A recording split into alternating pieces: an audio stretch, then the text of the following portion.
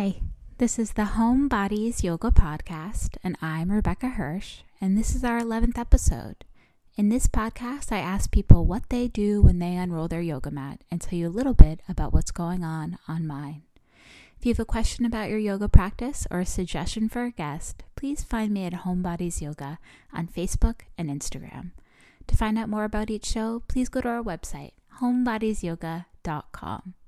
If you're enjoying the show, please rate and review and subscribe so you never miss an episode. Well, hello and happy new president. Okay, so this is probably like the least important thing about having a new president, like the least, like way, way behind the Paris Climate Agreement. But I never know how to start emails, I feel like there's just like not much to say a lot. So salutations are kind of tricky. And I love Happy New Year because that works for everyone. You have like a whole month able to do it. I mean, you could probably even do it into February. But now we have another one right after Happy New Year. On its tails is Happy New President. So we've got like all of these ways we can start emails now, which is great. Honestly, I'm thankful for it. There's a lot of other things I'm thankful for with this new presidency, but that's one for me too. My practice this week has been, well, I guess I should tell you my tailbone is healed. Thank God. It was all very dramatic for me, but things are much better. So that's good. It kind of healed by itself the way, sometimes the body can do, which is awesome. And let's see. So I've been feeling like really having a really hard time focusing. Maybe you can tell from this intro, but just like, usually I'm pretty good at not looking at my phone when I practice, but I've just like find myself on my phone in the middle of my practice lately. And I've been like having a really hard time meditating. It's been like super frustrating. And I've just realized that, yoga and meditation is a relationship. It's really like an outward show of my relationship with myself. And I think you have to kind of stick with it even when it's difficult. So I've been, still practicing, still doing meditation.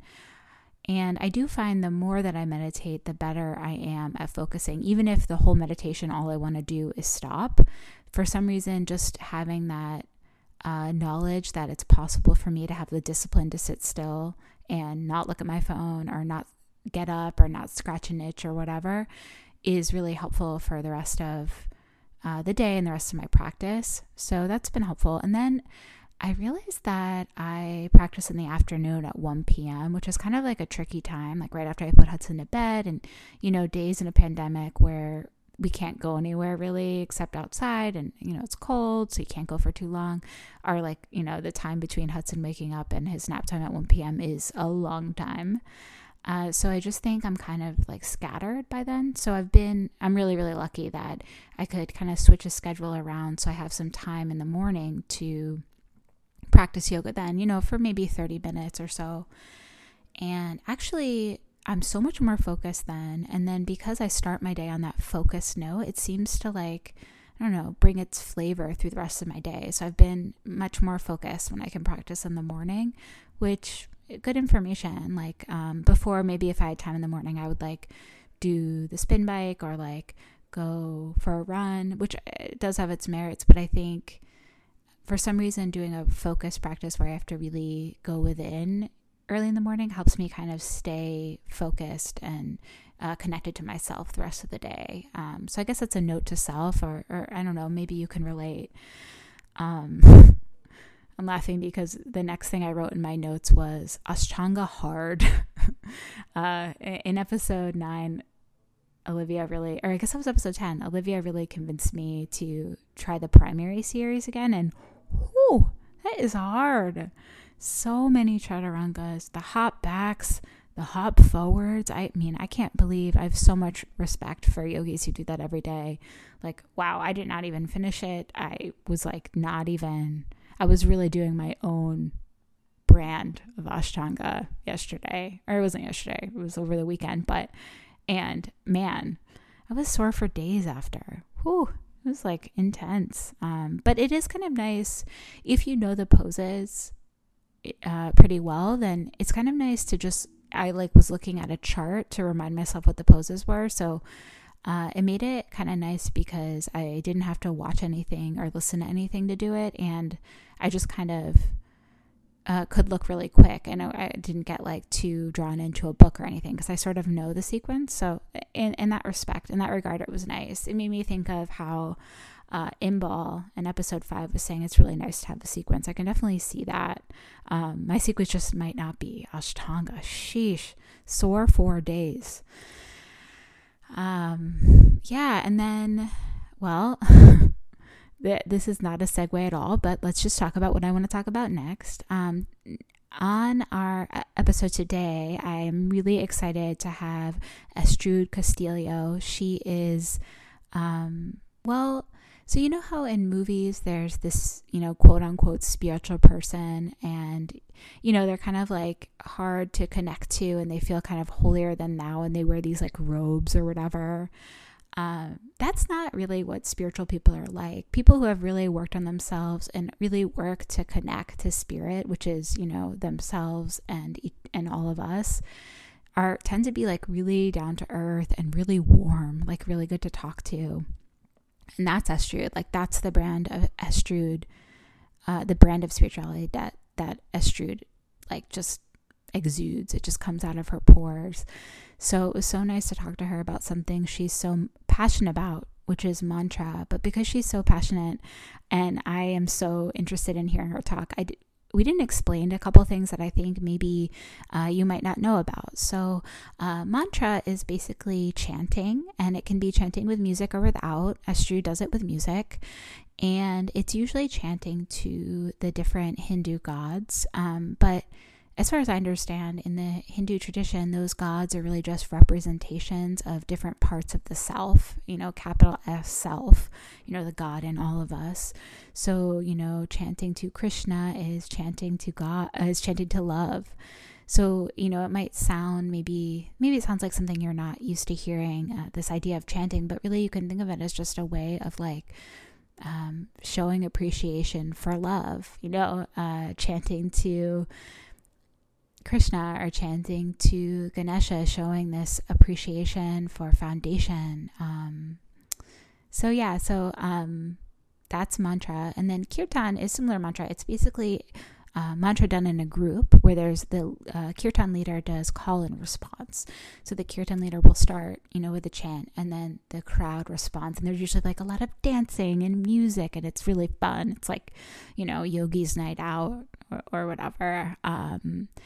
And that is another part of, it's kind of like, a big joyful prayer all together. And that's another part of Estrude's spiritual practice. And then the other thing is we talk about the lotus, and by that we mean Laughing Lotus, Laughing Lotus was started in 1999 by Jasmine Tarkeshi and Dana Flynn in New York City. And, then they opened another studio in San Francisco, which is where I sort of hooked up. And by then it was just Jasmine at the center in San Francisco. And that's when I kind of like hooked up with Laughing Lotus and started learning and eventually teaching from there. And Estrude is one of Jasmine's best friends. Or best friend, I don't know how they label it. Maybe they don't have labels. But so Estrude and Jasmine have known each other forever, I think. And they were together in New York when Jasmine started Laughing Lotus there, and then Estrude came with her to San Francisco and has taught at Laughing Lotus in San Francisco as long as I've been there. And I think, probably as long as I went there, and I think probably, as long as it's been there. So when we're talking about Jasmine and we're talking about Laughing Lotus, that's what we're talking about. So Jasmine was like one of my first yoga teachers, and Estrude is her really good friend who also taught there and was also one of my first yoga teachers. So a little background just in case you get in the weeds there when we're chatting about that. So here is the lovely and down-to-earth spirit yogi Estrude. So let's get started. Can you talk I didn't know how to introduce you because you wear so many hats. So can we talk a little bit about your work? Just all of the different work you do? Yeah, what can I tell you? Well, as you know, I don't know, I teach yoga, right? I've been teaching for over 20 years and also leading a lot of kirtan and also sharing a lot of mantra with people. So I also teach teachers in training, right? Bhakti. And then also teaching music, or I don't want to call it music. I'm going to call it mantra because I'm not a music teacher. um, and what else do I do? I teach a lot of workshops and yeah, lead kirtan, or I used to lead kirtan all around, but now I do it on Zoom all around. Mm-hmm. And yeah, and when I met you, I was cutting hair for 24 years. And I do a little of that on the side once in a blue moon, but now I'm just teaching in a lot more, probably mantra. My focus is on mantra these days. I'm still teaching at Laughing Lotus, and I teach classes, donation-based classes on my own with some students. And I teach at about 4 times a week. I teach at treatment facilities, recovery treatment facilities. So I'm working with those folks doing asana and teaching workshops with them. Oh, that's so cool. I didn't know you did that. That's what sustains me. And that's what I love it. It's great. Yeah, that's such important work. I bet that's so helpful for them. Yeah, apparently it's been wonderful. One's an inpatient, one's an outpatient. And I used to go to the inpatient one in Sausalito, really beautiful facility. And it was just amazing, to watch them transform. And I know what that recovery process is like. So for them to have this opportunity to get into their bodies as they're cleaning house, both inside and out, it's really beautiful because, some of them have done some yoga and a lot of them have never done it. And so I just approach it depending on who's in the room. And I often will bring my harmonium, and only in the end, when they're in Shavasana, do I sneak in a mantra and just kind of chant to them. Otherwise, I keep it really neutral and really simple. And it's great. It's wonderful. That's so cool. I feel like one thing that substance abuse does is like take you out of your body. So how beautiful to like get back in there. I mean, also difficult sometimes, I'm sure, but I wanted to ask you about mantra because I feel like as I've known you, or maybe I've just seen more and more of your love of mantra, am I right in saying that your love of mantra and your focus on mantra has gotten more and more as the years have gone on? Is that right? I would say so. The love for asana is real. It was the gateway into this whole realm of yoga. But, and it came fairly easy for me, and it was great. And I felt the inward transformation. I didn't get like the crazy yoga body right off the bat, but I was just like, wow, how I felt was shifting. And I love that I could have a belly and that I could feel a level of softness and yet feel fiercely strong. Like that. I love that combination, Mm-hmm. And then, but that was in my late 20s. I took my first yoga class in 1989 at Jivamukti in New York. And I just wasn't ready to receive all of that. But, so I started late 20s, 30s. So a lot of asana, a lot of fun times. But in the end, man, it's just like what really sustains me and, softens my heart and my attitude and all of it, the stuff that really, sustains my practice on a daily basis when I leave the house is chanting to God, or just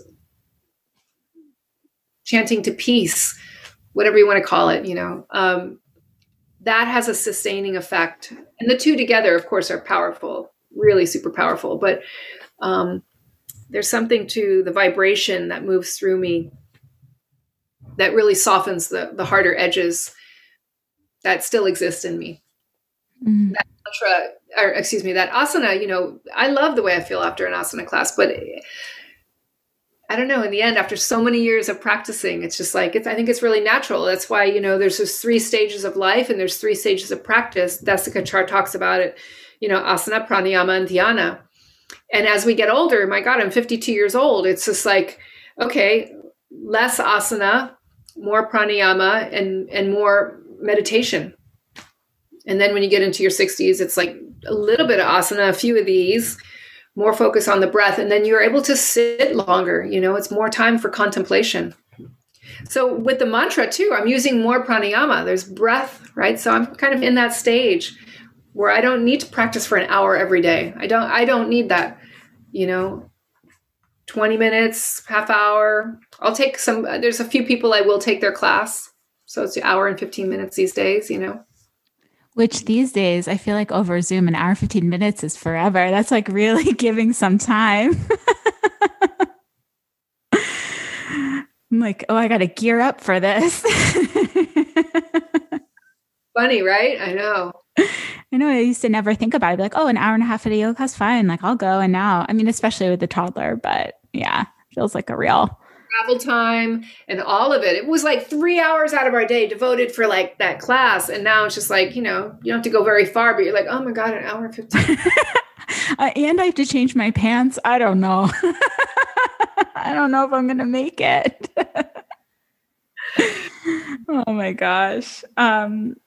So is that what your practice is these days? Are you chanting every day for yourself? Like you wake up in the morning and that's what you do, or? Yeah, I'll get up and I will I'll prepare my cacao or my matcha.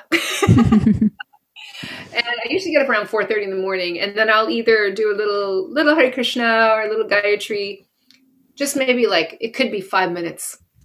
And then that just prepares me for like, whether I'm doing a little writing or reading or whatever, And then I usually later on, I'll sit and I'll spend some more time either trying to come up with new mantras or just playing with, I'm preparing to do a new CD. So, I'm not really like recreating or reinventing some new things. I'm just like deepening the practice with maybe one or two or three of them, or how can I explore a little bit? And it's not about really so much figuring out. It's just like sitting with it and playing it.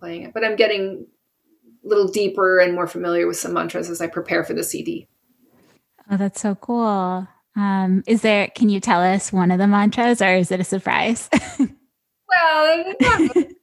I mean, I wanted to highlight whether it's one or two recordings of the Maha Mantra, so Hare Krishna.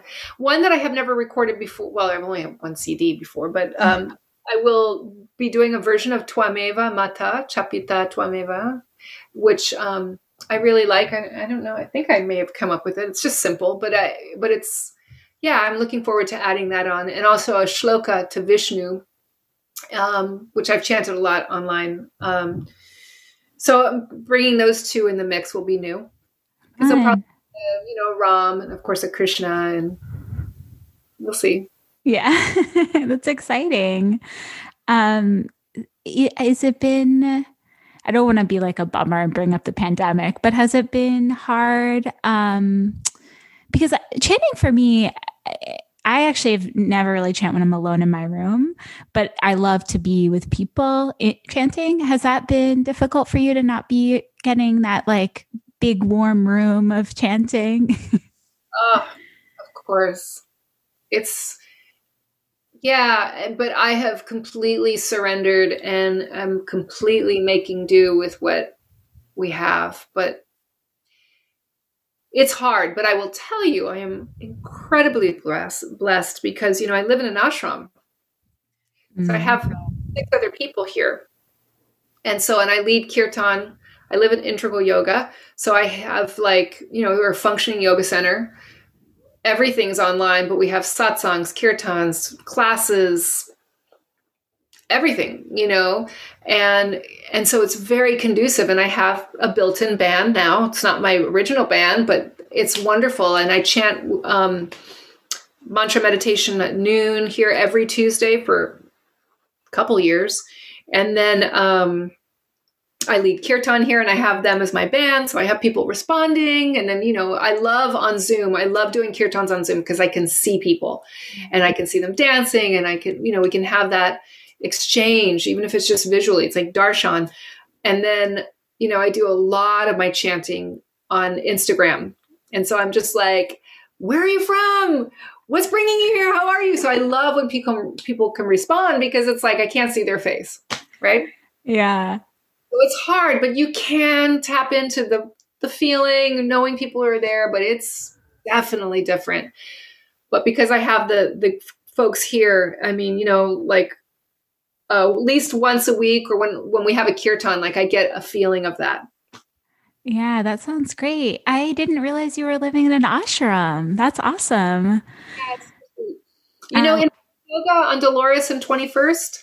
Yeah, I do. I do very well. That's so nice. What is that like? Like, how is that different from your life living in an apartment? Not that different, except, everything is based on yogic principles. It's very relaxed for an ashram. It's beautiful. Swami Ramananda, I live with two of the most lovable, wonderful, kind, down-to-earth Swami Divyananda, Swami Ramananda, and then 6 residents. And, it's wonderful. It's very easy to be here. There's no curfew.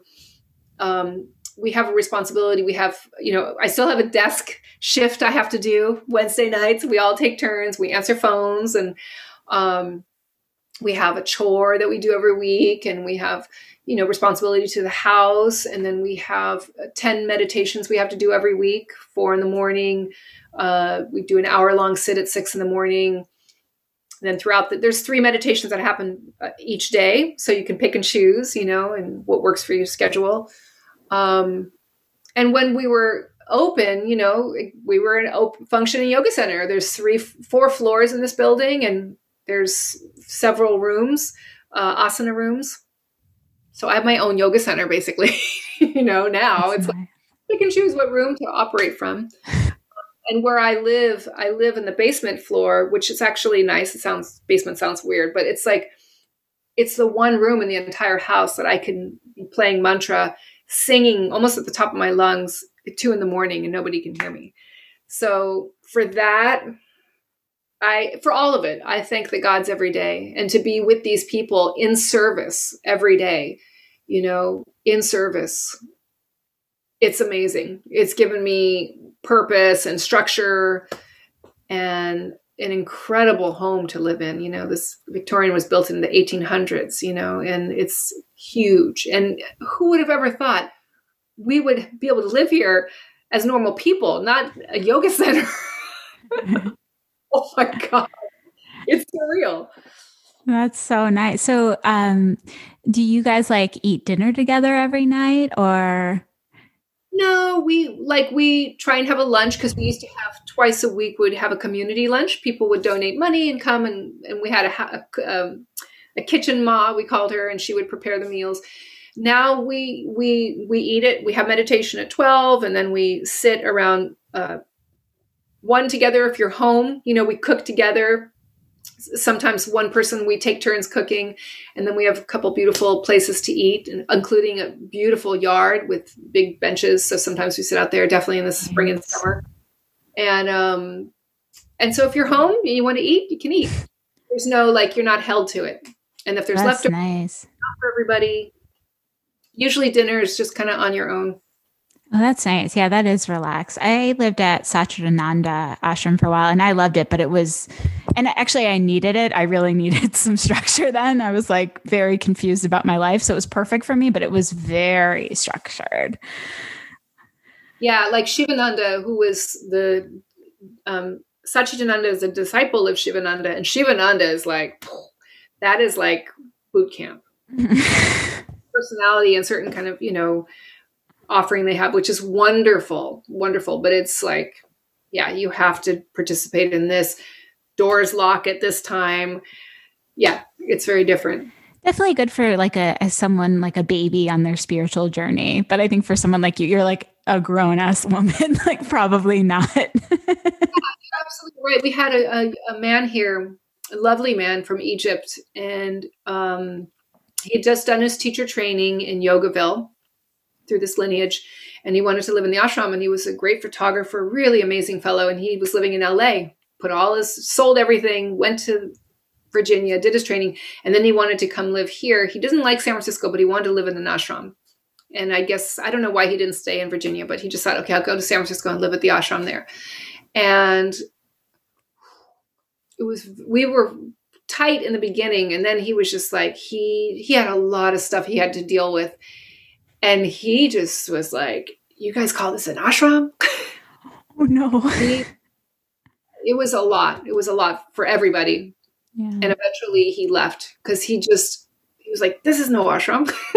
You know, he, like you said, he needed that more rigid, structured kind of way of, you know, and all of us, I'm the youngest one here. Everybody's in their 60s and 70s, and has been practicing for a long time and has just developed that. It's just kind of part of their life.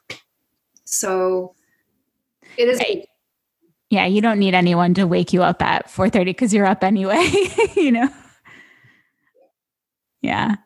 What was the ashram you were at? I was at Satchidananda in Yogaville.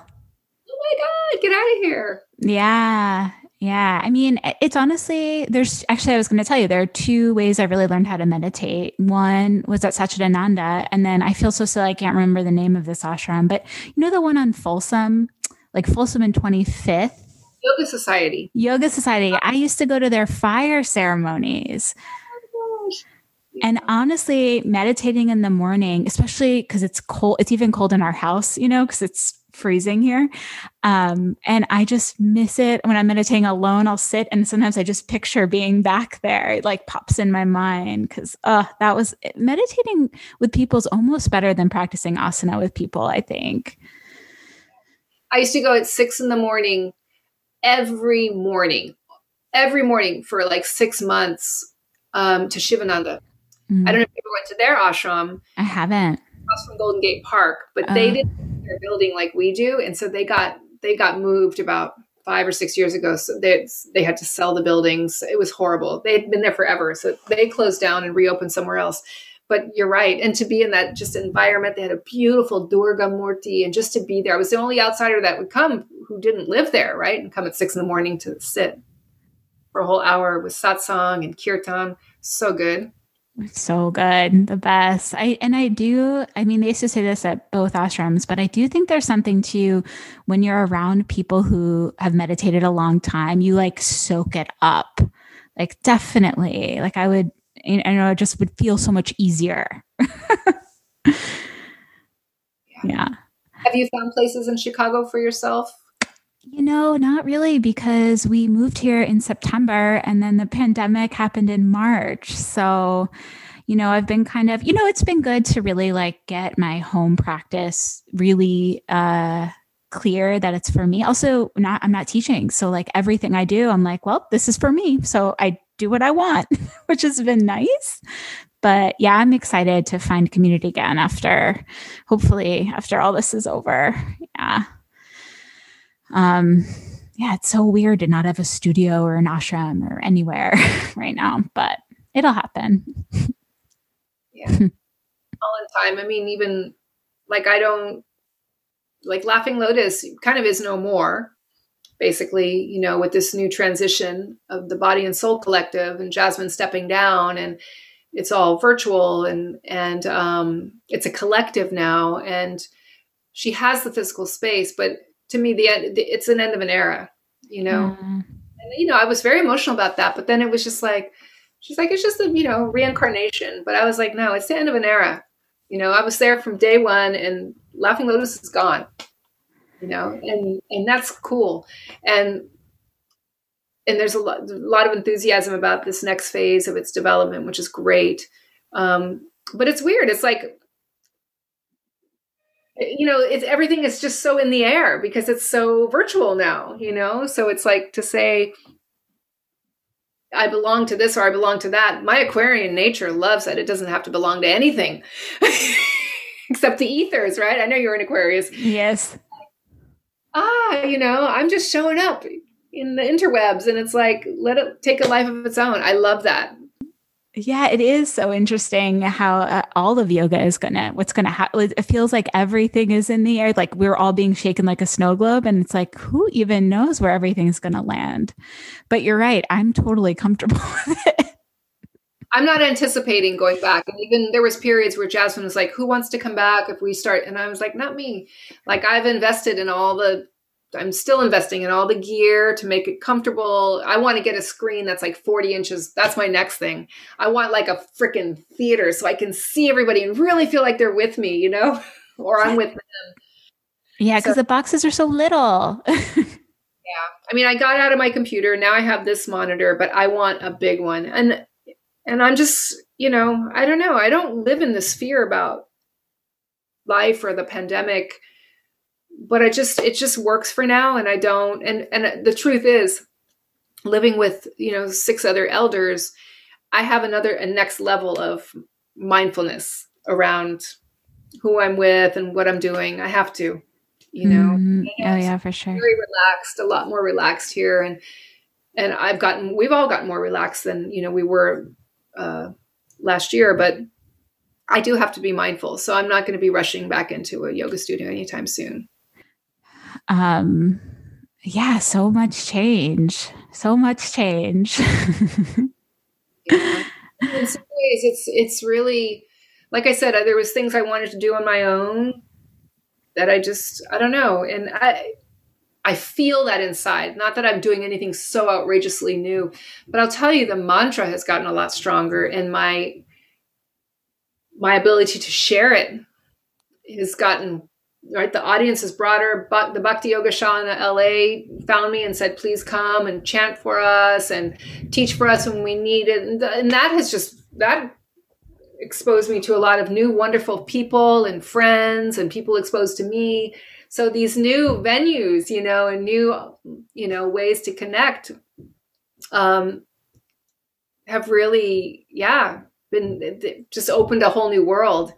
And primarily through mantra. Like I do my my yoga classes, and I reach out to the people on my mailing list and people who find me and want to come. But it's the mantra that's really have taken off. And I met some wonderful people who've really inspired me and have really shown me the ropes of how to like work the technology. And because that's the thing that brings me the most joy. So at this stage of the game, that's really what's important, to really go with what is moving and inspiring me, so that I can come from that authentic place and share that genuinely. Yeah, I mean, yeah, I think a part of a time like this is like, well, might as well do what I want to do then, But yeah, there is, okay, so this might sound kind of far out, but let's just, as Aquarians, go there together. I have noticed there is like a definite bigger interest in people in meditation and mantra in even the last 5 years. Like, what is that about? What do you think is going on with people? Is it like a stars thing? Like, what do you think? More than asana, or just in general, people are moving? I think not more than, yeah. I mean, I think people are still interested in asana, but I feel like there's this like growing interest in meditation and different kinds of meditation and mantra. Well, I think those things are very accessible. What we've done to yoga, I think they're starting to pare back and look at what, glorified they've made yoga asana look, and how, this particular body type and particular gender, or not gender, but race, all of it. Now we're seeing bigger bodies, we're seeing brown bodies, we're seeing all kinds of people now, finally, in Yoga Journal, in magazines. But, I think that accessibility hasn't been there as much as like, come chant with us, or, come sit with us, and you can sit on a chair. You don't have to sit on a cushion and a cross leg. That accessibility. Again, more of that is being revealed in asana. Even my friend Jivana, he's become very, very popular over several years with this accessible yoga, but I think these are more accessible practices. you know. And but I do believe anybody can do asana, and that's what I love as a teacher. Like if you can be in a hospital bed and I'll teach you yoga. You can be in a wheelchair and I'll teach you yoga. So I know that, but a lot of those people don't, right? But I think with mantra, I used to have a paraplegic who, when I taught at Laguna Honda, I remember him just down the hall and he heard me chanting and he wheeled his way down there and he's like, oh my God. He's like, I know this mantra. My guru used to be this guy. And I mean, it was just unbelievable. So he could do that, but he couldn't practice with us. And then I told him, come in when we're practicing asana and just raise your arms and, do this, that, and the other. And with meditation, of course, he could sit in his chair and close his eyes and, and I think we're all just searching here. I think the asana, unless you have a really great teacher who brings you back into those teachings and like why and how we're doing this, it's exercise. And it's exercise that makes us feel really good. I don't mean to dumb it down, but these other practices take you to here.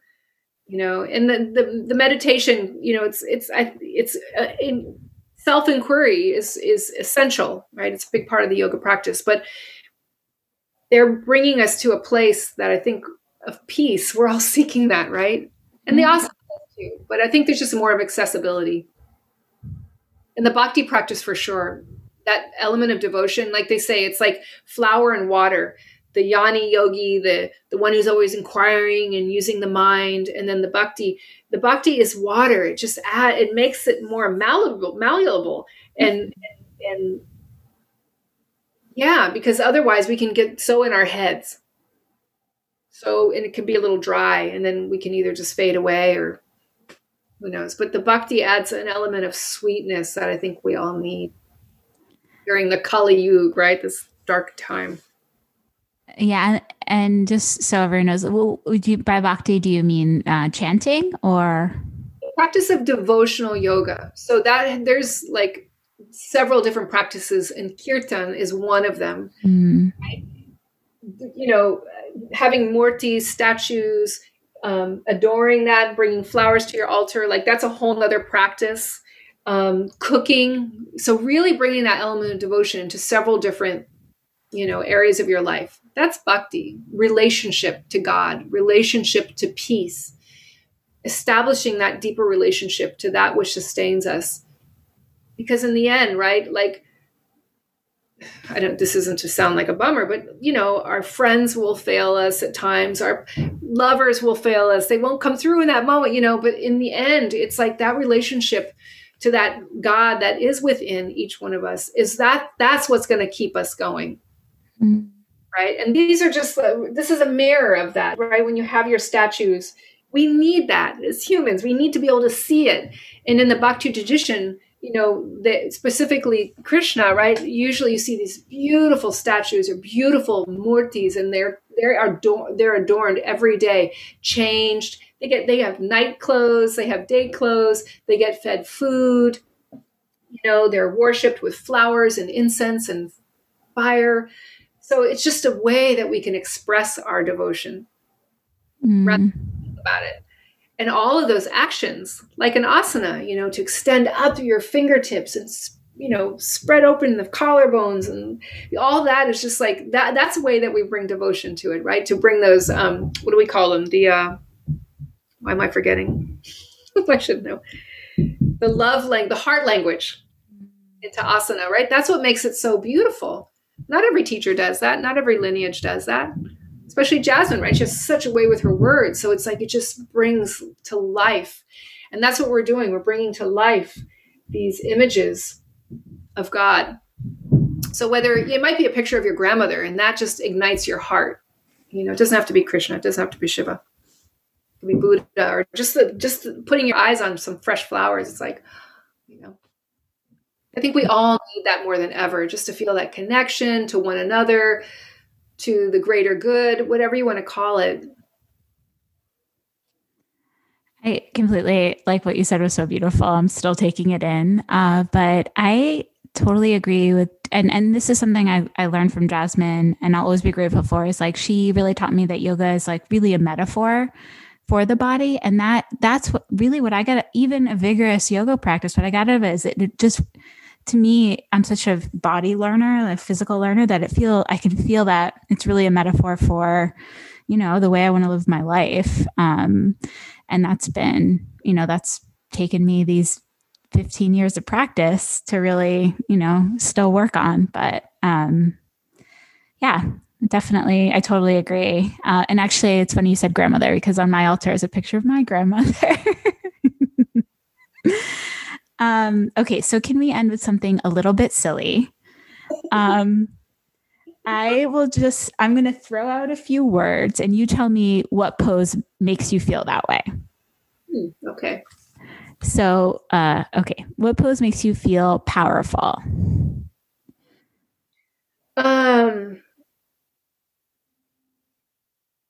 Utkatasana and Tindibasana. Ooh, okay. What pose makes you feel strong?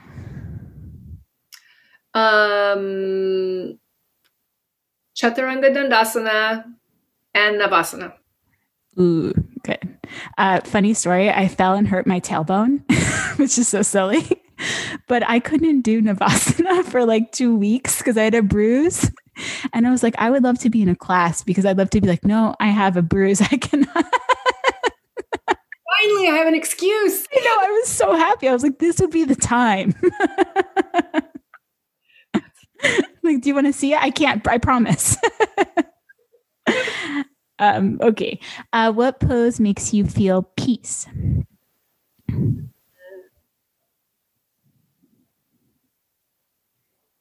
Peace. There's a couple. There's child's pose. I feel very peaceful in child's pose. Peace. God, there's a few that come to mind, and maybe even Shavasana. Shavasana, yeah, of course. Yeah. Okay. How about joy? Ardha Chandrasana. And Bakasana. I feel joy when I go into crow pose. Okay, cool. And just like flying. And then last one, what pose makes you feel loving? I love camel. I love Ustrasana. And yeah, I mean, I love back bends. I love Urdhva Dhanurasana, but I would say just camel makes me feel all the more expansive and open and loving. And also, yeah, I was going to say triangle. There might be another word for it, but I just feel expansive there. And to me, that's what love is. It's expansive. Triangle just makes me feel like I'm home. It's always like, oh, here you. Well, yeah. Which is also love. Well, this has been so wonderful talking to you. Really, really great. Thank you so much for your time. Last question is, where can we find you? Oh, you can find me on Instagram at mantra yoga _ with _ Astrud. And you can also find me, I have 3 pages on Facebook. I rarely go on Facebook, but I have Astrud in the Caravan. So that's my group. And I have Astrud's Kirtan Connection. And then I have Astrud Castillo. And then I have yogawithastrud.com. And on all of those, we'll be able to hear about when you're putting out your next album and your classes? Yeah, my classes and workshops. I will mention here, I mean, I haven't put it up on the website yet, but on social media, it's up. I'm going to do a really sweet sound bath with my dear friend and inspiration, Cooper. That's going to be on Valentine's night. So it's our time here in California.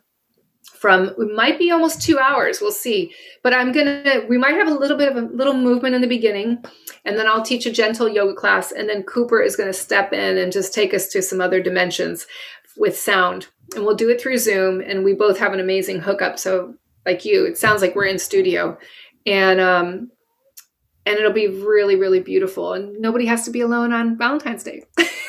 That sounds amazing. Okay, well, we'll definitely put all of that up in the show notes. And thank you again. It was so inspiring to talk to you. See you, Rebecca. You too. Goodbye. Bye.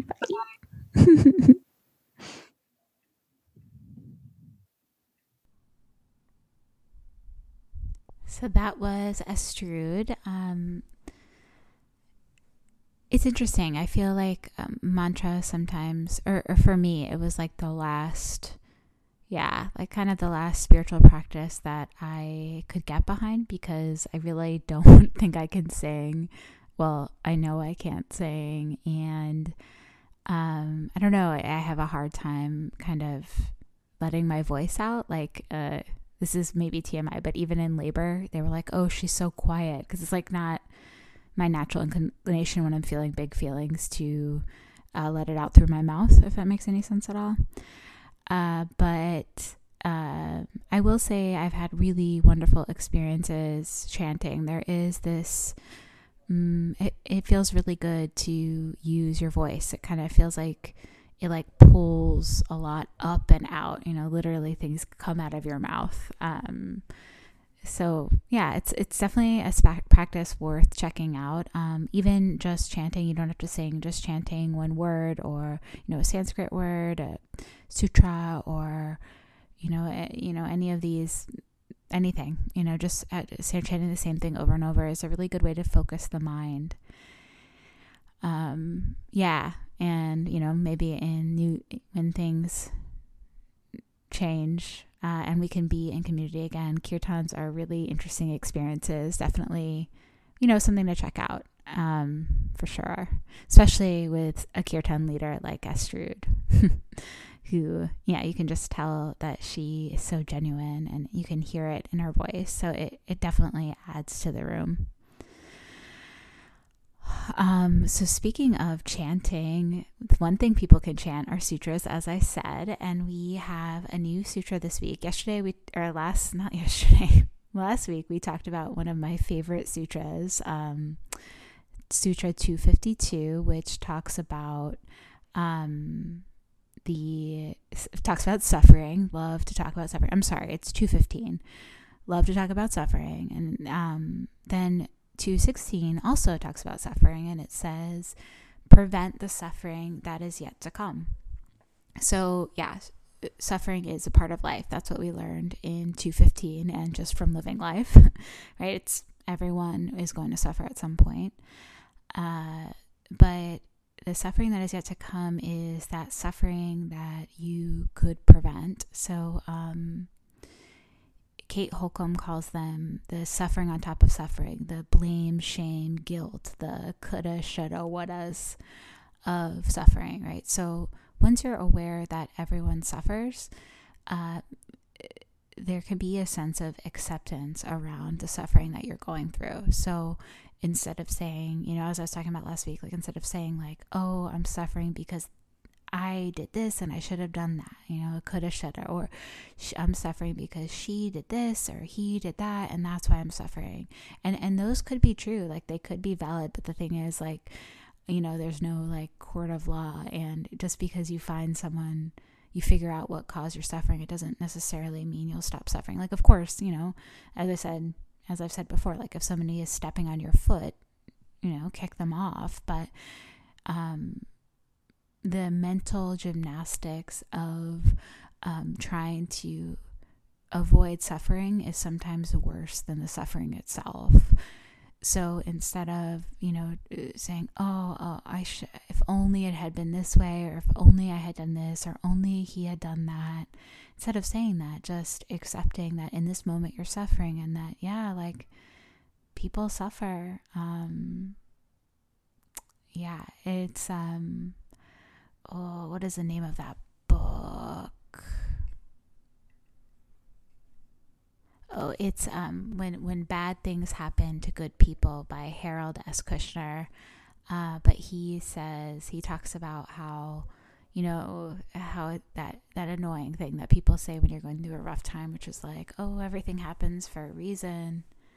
And he's like, well, that's like maybe not true. I don't think it's true. And also like not helpful. And he says, like, why can't we just say that bad things happen for no reason, and that the universe has some rough edges? And I think what this sutra is saying is like acceptance of those rough edges, like acceptance that sometimes you're going to suffer. It doesn't mean that'll stop the suffering, but you won't pile on the suffering on top of the suffering you're already going through, if that makes any sense. Yeah. So with that, I welcome you to enjoy your week. Or I'm so bad at ending things. I think it's because I just want to talk forever. But with that, I hope you have a wonderful week and happy new president. And I will talk to you next week. Bye.